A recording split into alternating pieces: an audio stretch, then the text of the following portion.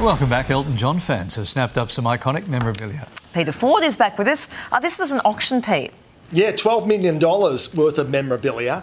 Most of us think, I'm going to clean out some cupboards, get out the plastic bag, go down to Vinnie's, but not Elton. He went to Christie's. Look at this. Now, these glasses, they sold for $27,000. One pair of prescription glasses, so you can't wear them unless you just by chance have the same prescription as Elton John. A pair of boots, what do you reckon they went for? 144,000 Australian dollars. That's 19 times what they said it was going to be. Do you need a watch? Well, you've missed out on this one. This watch sold for $533,000. $1,000? Wow. $1,000, yeah.